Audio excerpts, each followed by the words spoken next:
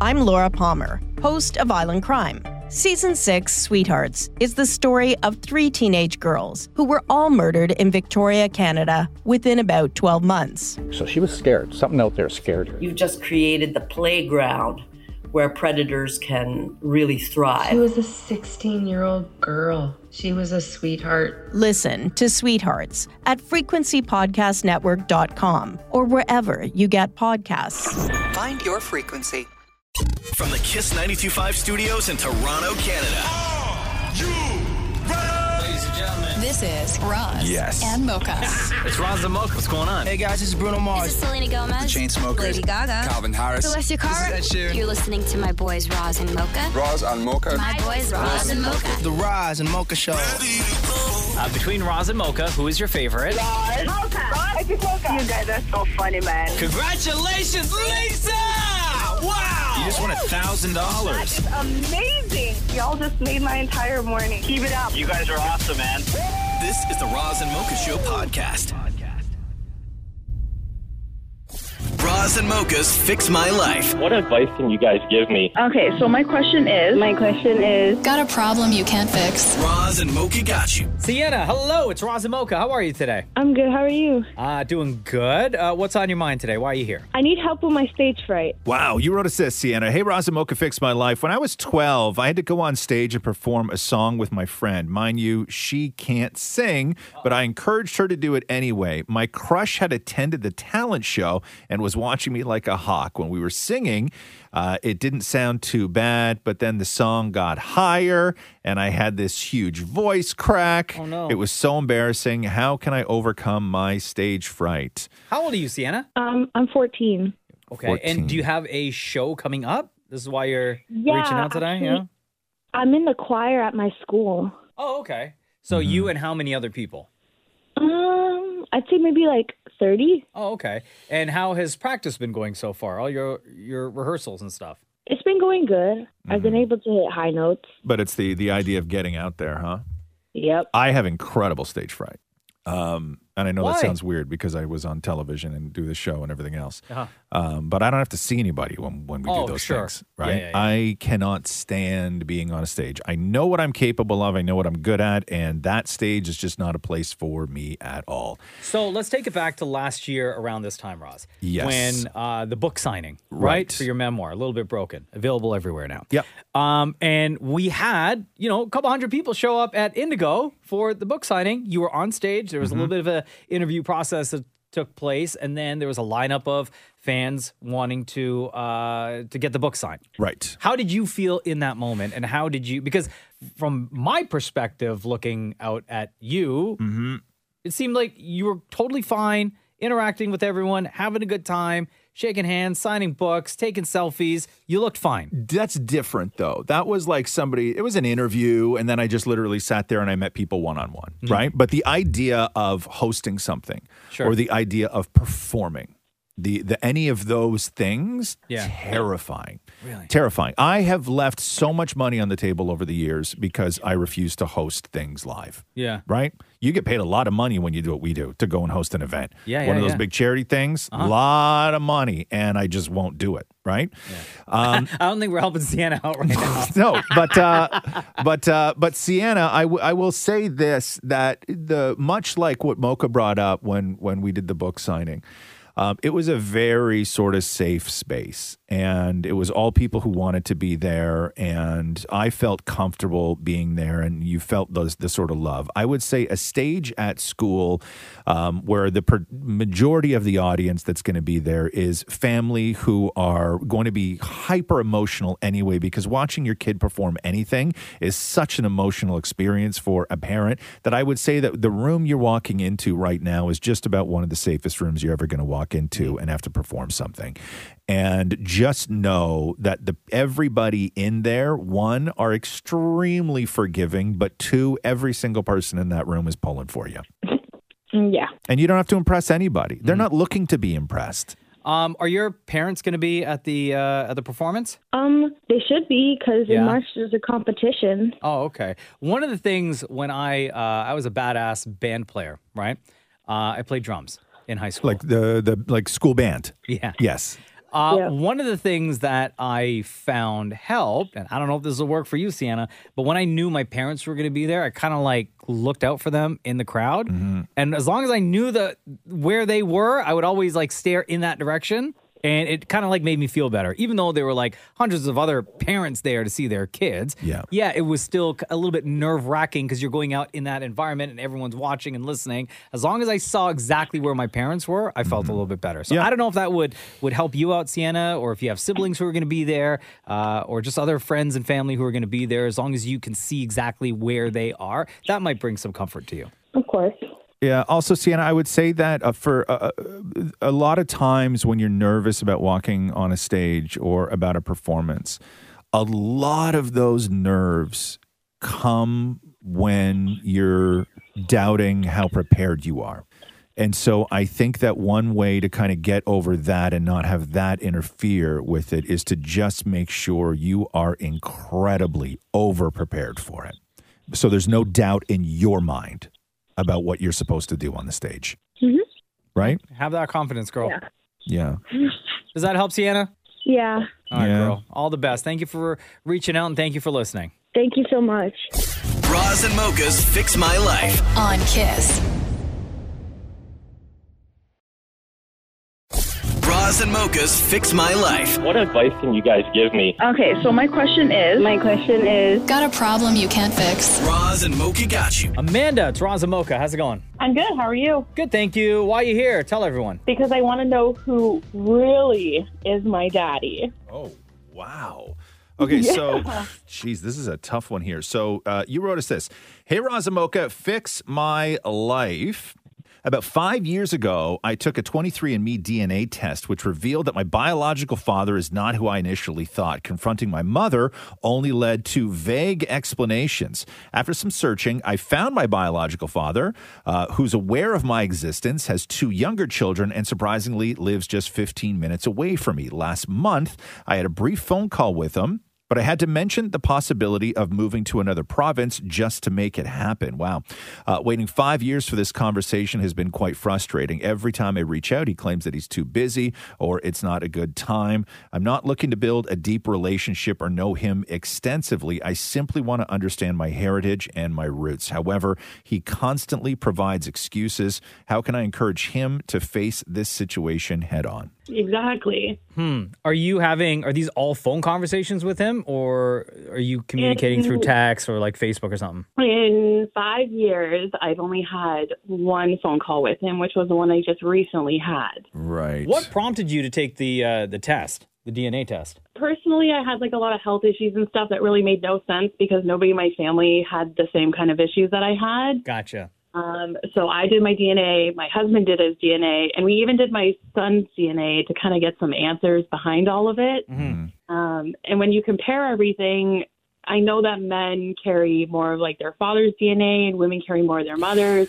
So when it came back and said it wasn't what I thought I was. So how did you, but wait a second here. How did you know that the guy that you thought was your dad wasn't your dad? Like, was he also in the 23andMe system? He's Italian, and I have no Italian in me at all. So what were your mother's vague explanations, as you put it? There's a possibility that you have a different father. Okay. Was that the extent of the conversation? More or less, yes. When I confronted her about it, there wasn't much explanation behind it. Right.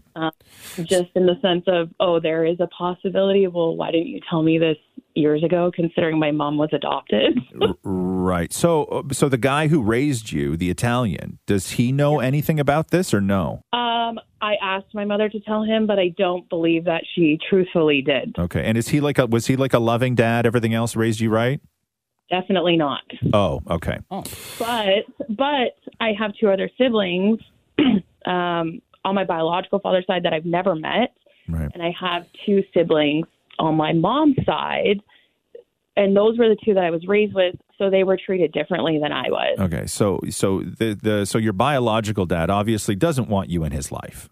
No, not at all. Yeah, it doesn't sound like it. Yeah, he doesn't want you in his life. And it doesn't sound like he's told his family about you, which is why he's hesitant to have any type of communication. They do actually know about me.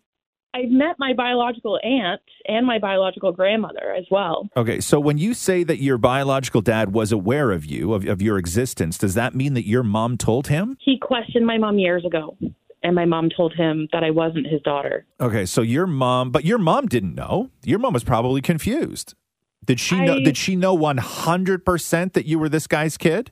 No. No. Okay. Oh. So she didn't know 100%. Did she think may have that thought. there was a possibility that you're the daughter of the Italian? That's what she thought, and that's who she brought me up with. Right. So was she messing around on the Italian with this other guy? Yes, she was. Yes. Okay. So your mom was having an affair. Yep. And So she got that's pregnant. That's why she's hesitant to talk about it. Okay. He may be your father. Yes. And Oh, boy. and was this other guy, was your biological dad hooked up at the time as well? I believe so, yeah. Okay. So they were both Oh, having an jeez. affair. Right? Amanda, no wonder nobody wants to talk about it. Okay, so Damn. this guy doesn't want to nuke his life because you showed up. No, and I get that, but like all the hard work's done, right? You don't need to raise me. I'm not here for a handout. Right, but what do you want from him, though? I just want to know where I came from. I just want to know my roots, what kind of background they have, medical history, things like that. So have you phrased it that way? Have you said, "Hey, listen, I don't want a relationship with you, but if you could just sit down, take an afternoon and just answer these questions in an email to me, just so I kind of have a map of where to start looking. I won't ask you for anything. I'm not going to ask you to come to my birthday party, but I just have questions, and you right now are the only person in the world who has answers, and I think you owe me that." Ooh, yeah, I feel like that's what I deserve, but he's very vague with the answers that he gives me.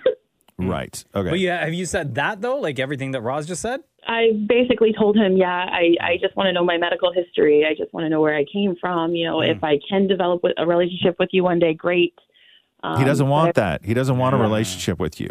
You just so if it's answers that you want, then write up the questions. Fair enough. And just leave it at that. Yeah. Fair enough. Don't mix the two, because right now it sounds like you're kind of floating back between the two, where he may think that you're saying, "Hey, I just need answers," is like the honeypot to get you into his life. Right? So don't mix the two. Don't mix the two. Just go in straight and say, "Hey, listen, I don't need you to be my dad. I got one of those, kind of lousy, but what are you going to do? But I have questions, and you're the only one who can answer them. So just be a human being. You don't have to be a father, but just be a human being." Exactly. That's how I look at it. Does that help, Amanda? It definitely does, so I really appreciate it. All right, girl. All the best. Thanks for reaching out. Scandal. Awesome. Thanks, guys. You're a child of scandal. Yeah, I definitely am. Damn. Roz and Mocha's Fix My Life. On Kiss. All right, Cindy, it's Roz and Mocha. Time to get into it. Welcome to FML. Let everyone know what's going on in your life. Okay, I'm looking for some advice about friendship, facing some friendship dilemma. Yeah, you wrote, it says, "Hey, Roz and Mocha, fix my life. On several occasions, I've turned to friends I thought I could trust with whom I've had a relationship for some time. However, it seems that these friends only reach out when they need advice, and I've always been very helpful, but when I approach them for a favor, they tend to vanish and play a game of hide and seek with me. This is just one example, and there are many more instances like this." Give us an example of something that you've asked them for in return. Okay, just like it's a really simple thing. It was like with my current situation, and I asked like if I can just staying over for like a night as a small favor. It's not like I'm gonna live for free. But sometimes it's like even when I try to talk to some friends, like I feel like if we're friends, like from coworkers or people that I know for a long time, but I just feel like I'm being ignored. Like I think it shouldn't be the way. Like friends should be helping each other. Do you think maybe, and this is a tough thing to realize, but do you think maybe they mean more to you than you do to them? Yes, yeah. Sometimes I feel like my value is not, like maybe I need them sometimes, but they don't really They don't need me. you. Yeah. Are you the one that's always reaching out to them? Are you the one that's always like texting them or calling to make plans or yeah? And sometimes I just give up, because I feel like, because what's the point? Because I've been trying to do my part if they are not respect me in a way. Now, are these friends like from work or friends from like your childhood, from school, from the neighborhood? Where do these friendships develop? Yeah, I have friends. One of them I have been like, be very honest with. I told her because from a high school friend. Yeah. And there were a couple of them like from programs or other schools, like one of them from workplace, but she has busy lives too. So I don't know, like I'm not trying to ask too much, but sometimes I expect the same. Yeah, because if I'm messaging you or call you, you should, if you're not free, at least let me know, right? Not like keep me hanging there. Yeah, I mean, people are selfish, right? And they are so wrapped up in their own worlds. And when they have drama in their world, they are like, oh my God, I need to reach out to all these people and I need my crew to help me get through this situation. But oftentimes when they're needed in that same way, they do vanish. And that is maybe a product of they're not the great friends you think they are. Or maybe you're a much better friend than they are. And I don't know what to do with that, because that is, you can have a conversation. I'll tell you exactly how the conversation's going to go.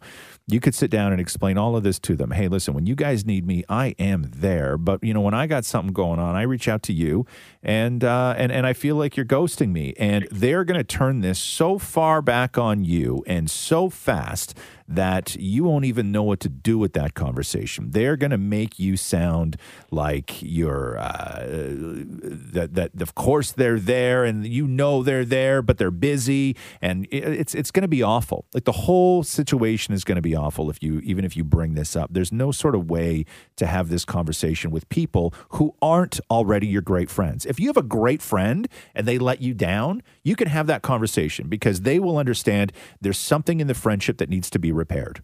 I don't know. I don't know if these people see a problem in the relationship.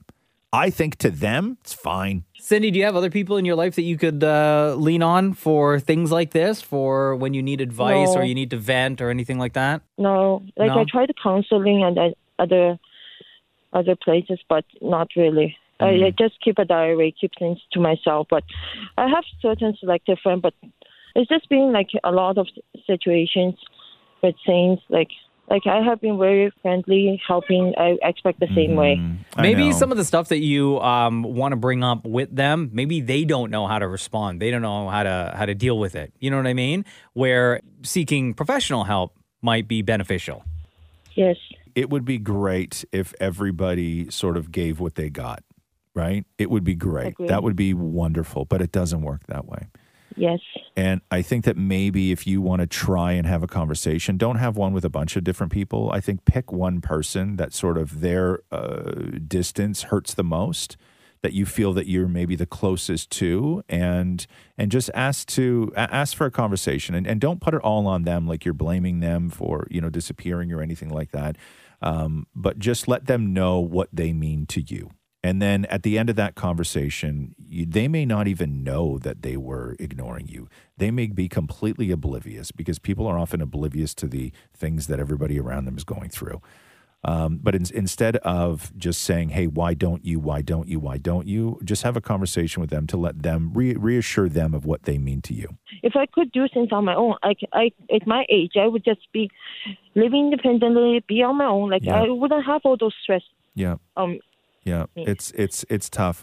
Maybe you sort of, it's a terrible thing to say, but maybe you look for new friends, which is an impossible thing to do as an adult. But there's things, there's places you can go. There's sort of groups you can join, kind of get out of the house, get out of your shell, get out of your head. And, maybe look into that. Maybe look into sort of expanding your friend group or your social group. Maybe that's the next step for you. Okay, Cindy? Okay. Thank you. Okay, love. All right, girl, you take care. Okay, thank you. Bye. Roz and Mocha's Fix My Life on Kiss.